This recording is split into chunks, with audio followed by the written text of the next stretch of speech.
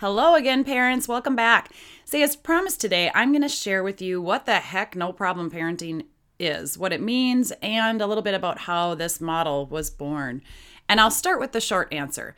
No problem parenting acknowledges, first off, that you're going to have problems raising your kids. In fact, it is my only guarantee, really. I guarantee you're going to have problems raising your kids. But it's how we respond to problems that can make or break our relationship with our kids. So no problem parenting says, hey problem, I see you over there trying to put a wedge in my relationship with my kid. I got this. No problem. There's just 3 steps to becoming a no problem parent. And the first thing we need to do is seek first to understand, why is my child behaving the way they are?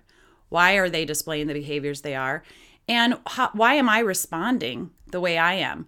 And we're going to look at whether you respond logically and or with confidence, or are you reacting instead of responding? Are your kids constantly catching you off guard? Or are they constantly, displaying the same behaviors over and over and over? And you're like, okay, enough already. Just how can I get my kid to listen? So step 2 is preparing for the worst. A lot of times the behaviors that our kids throw our way are chronic. They're the same thing over and over and over. So if you know that the behavior is going to happen and you're dealing with the same sort of behavior problem all the time, you can prepare for how to handle that problem, how to respond versus react. And then in step 3, it's all about changing the conversation. By the time you have done your homework and kind of taken a look at why your kid might be behaving the way they're behaving, and you've prepared yourself to deal with and respond to the problematic behavior, you've already started to change the conversation. So in step 3, we're really looking at providing empathy, unconditional praise, but also conditional praise. And I go through all of that in the online on-demand course. So, but how did I get to the point where I could take a problem and turn it into a no problem? Well, it really started with perspective. And so now I'm going to go into sort of the long answer, and bear with me. This will be a little bit longer episode, but I'll try to summarize. And in future episodes, we're going to talk more about how to turn a problem into a no problem. But this is really just sort of a story that first introduced no problem to me. So I'm the middle child of 5. And truth be told, that while I had a pretty great childhood, our family definitely dealt with and overcame many problems. I'm not going to disclose all of those here, but what I will tell you is that my imperfect childhood and my imperfect parents instilled in me the ability to be resilient and understanding. They set a foundation of faith for me, and also the freedom to choose my own path as I grew up and make my own decisions later in life. Starting really with the, elementary years, but progressively allowing me to make more decisions on my own later in life. And now they still encourage me to do things the way I thought was best, but they also had a strong opinion, as many parents do, of the best way to handle certain situations. They led with lots of caution, but also the virtues that we had in our family of just really being respectful, responsible, and making sure that we did the best we could to keep ourselves and others safe.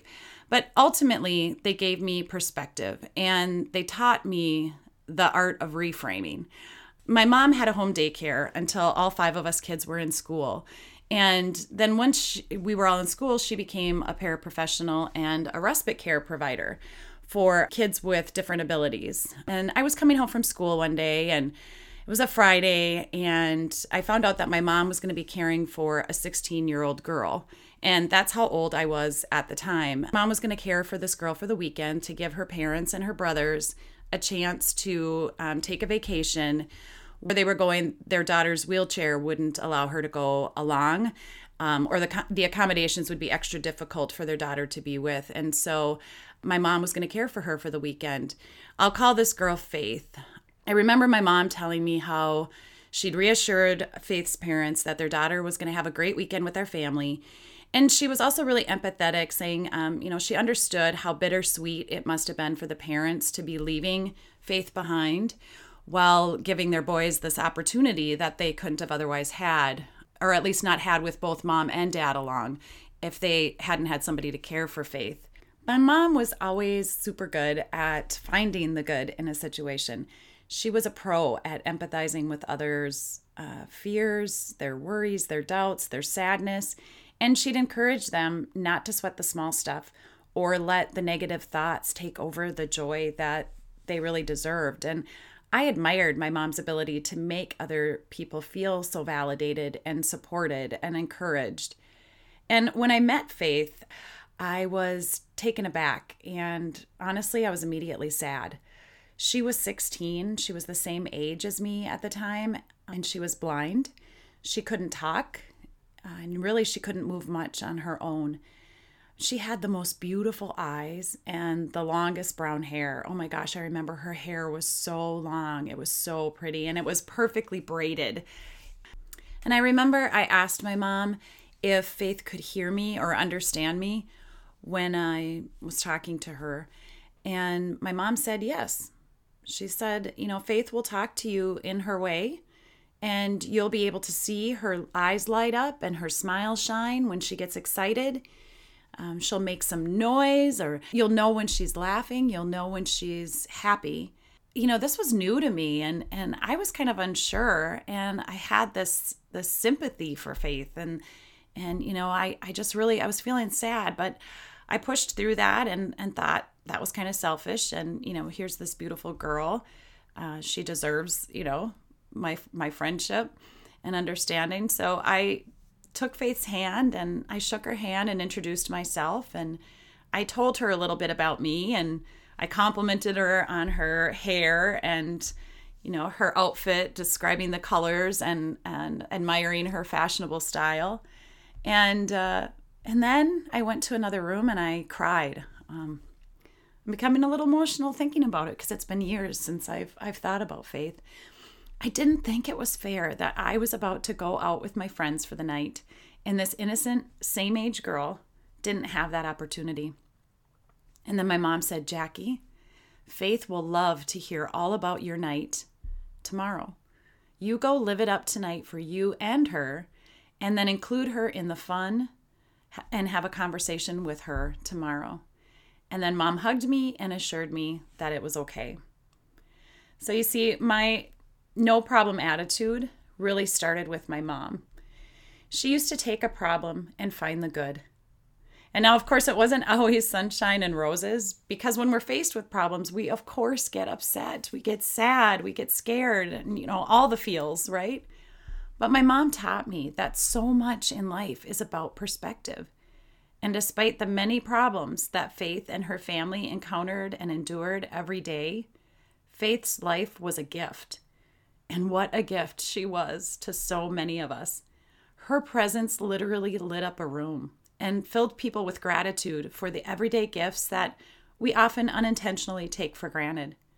Faith taught me how to appreciate sitting still, communicating through touch and not sight, and being able to connect through smiles and laughter and just be together. And what I wanted to see as a problem turned into a no problem.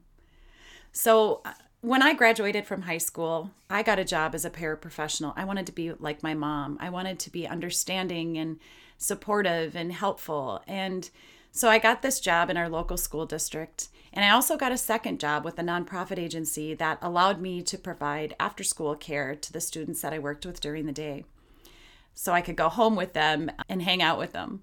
I continued to learn how to communicate with and support kids with different abilities. And I even started college with the intent of becoming a special ed director. That was like my big goal. And then when I was 20, I was asked to care for a 10-year-old student who was expelled from several schools, had significant behavior problems at home, and had a diagnosis called reactive attachment disorder.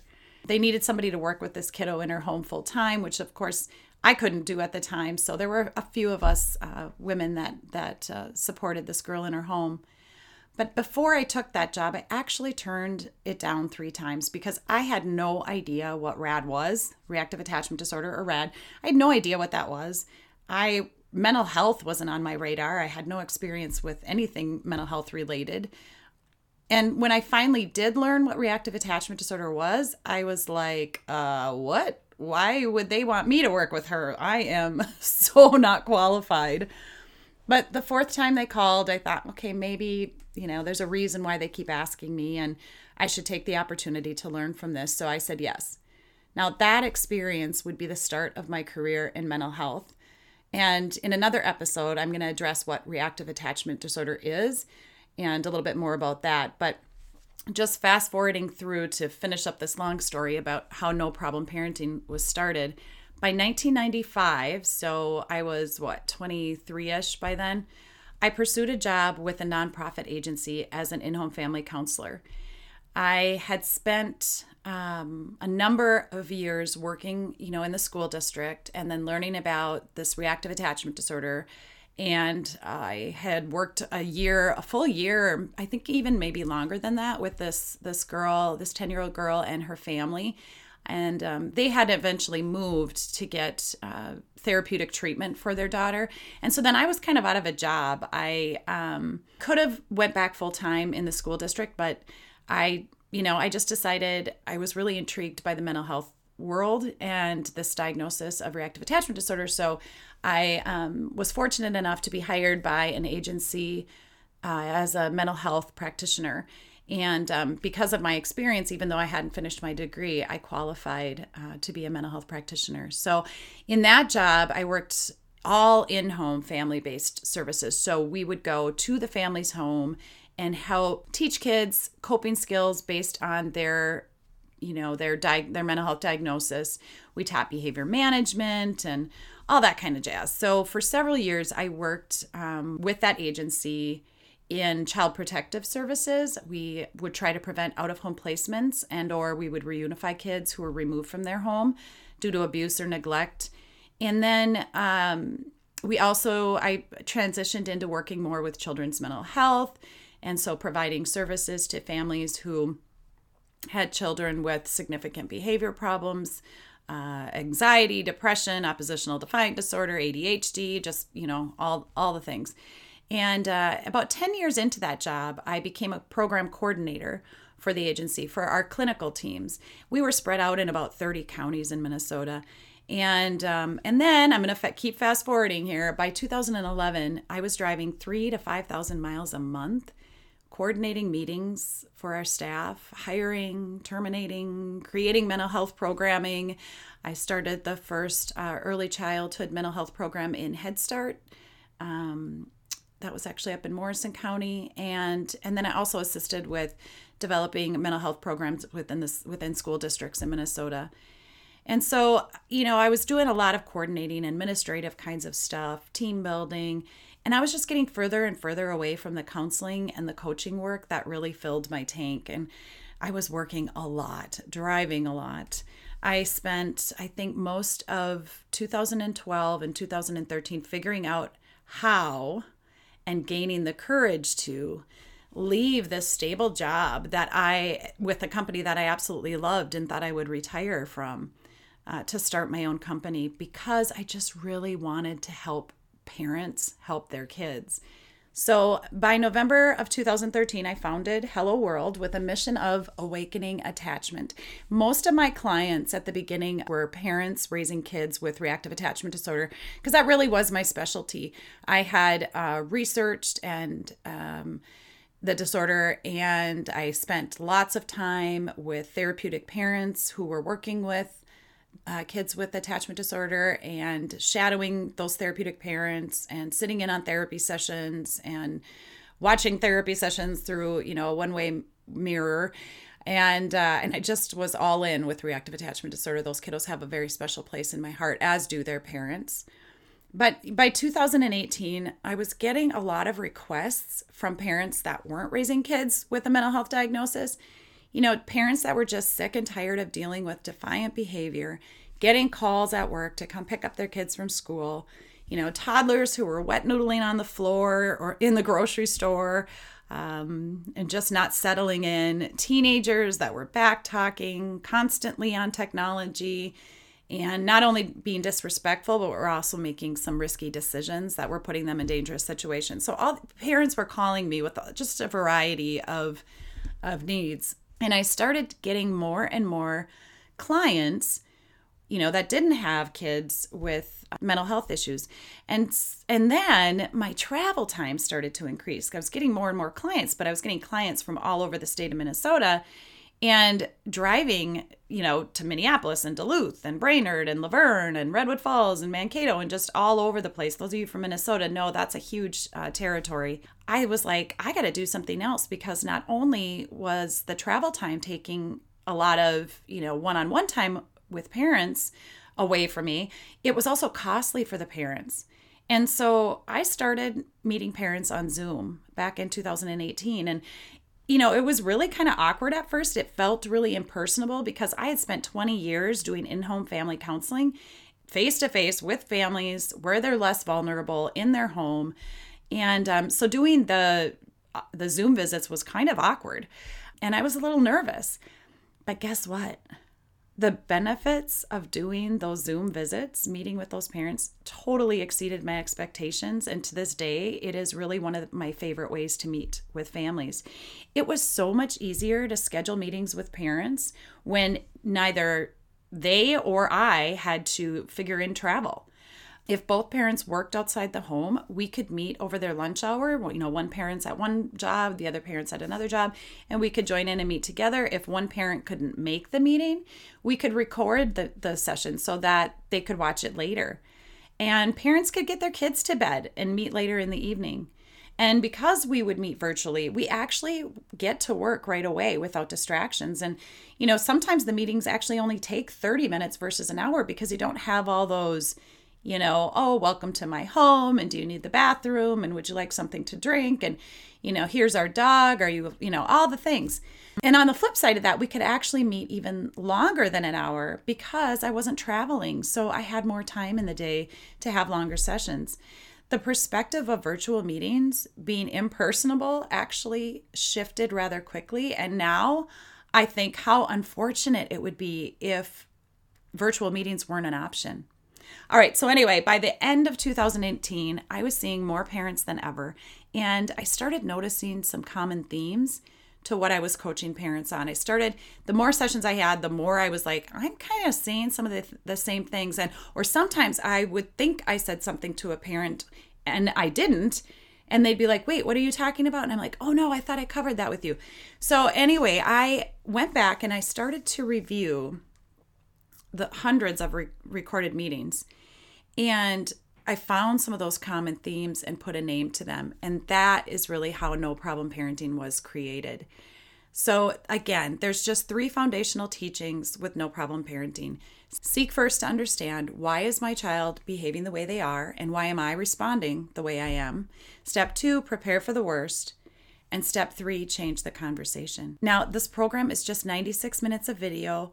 And actually, you can listen to it with just the audio as well, kind of like a podcast. It's broken up into small segments between like 2 to 10 minute video recordings or clips, so that you can listen at your leisure and then pick up where you left off. We don't have a lot of time as parents. And just when you think, oh, I've got 15 minutes, somebody's coming in and interrupting your time. So it's really neat that the video sessions are, like I said, between 2 to 10 minutes. There's also a 19-page workbook that is really print friendly. So you can print it out, make notes, follow along with the recording, or you can just download it as a PDF. So you don't have to buy the course. Some people ask me that. They're like, is that the only way I learn how to become a no problem parent? I can teach you the model in one-on-one sessions, but if you're on a tight budget or you don't have time to add another meeting to your calendar, the online on-demand course is going to save you that time and money. And you can even recoup your cost of the course by registering to become an affiliate. That way, when you refer the course to someone else, you can earn 20%, which is about $100 for everyone that purchases the course via your affiliate link. So how cool is that? Refer 5 friends and your course is essentially paid for. So there you have it, guys. I know that was a little bit of a plug too, but this podcast is going to help me expand my reach and get No Problem Parenting in the homes of more parents. Perspective is everything, and problems are meant to be dealt with and overcome. So if you're sick and tired of dealing with problem after problem in your home and you'd like to get off the fear or the struggle bus, Go to noproblimparenting.com and begin your journey in becoming a no problem parent. All right, everybody, I'll see you next time. And you're going to hear from Mom Casey. Mom Casey is going to share with you how no problem parenting helped her become the confident leader that her 5-year-old craved her to be. For now, hugs and high five, parents. You got this.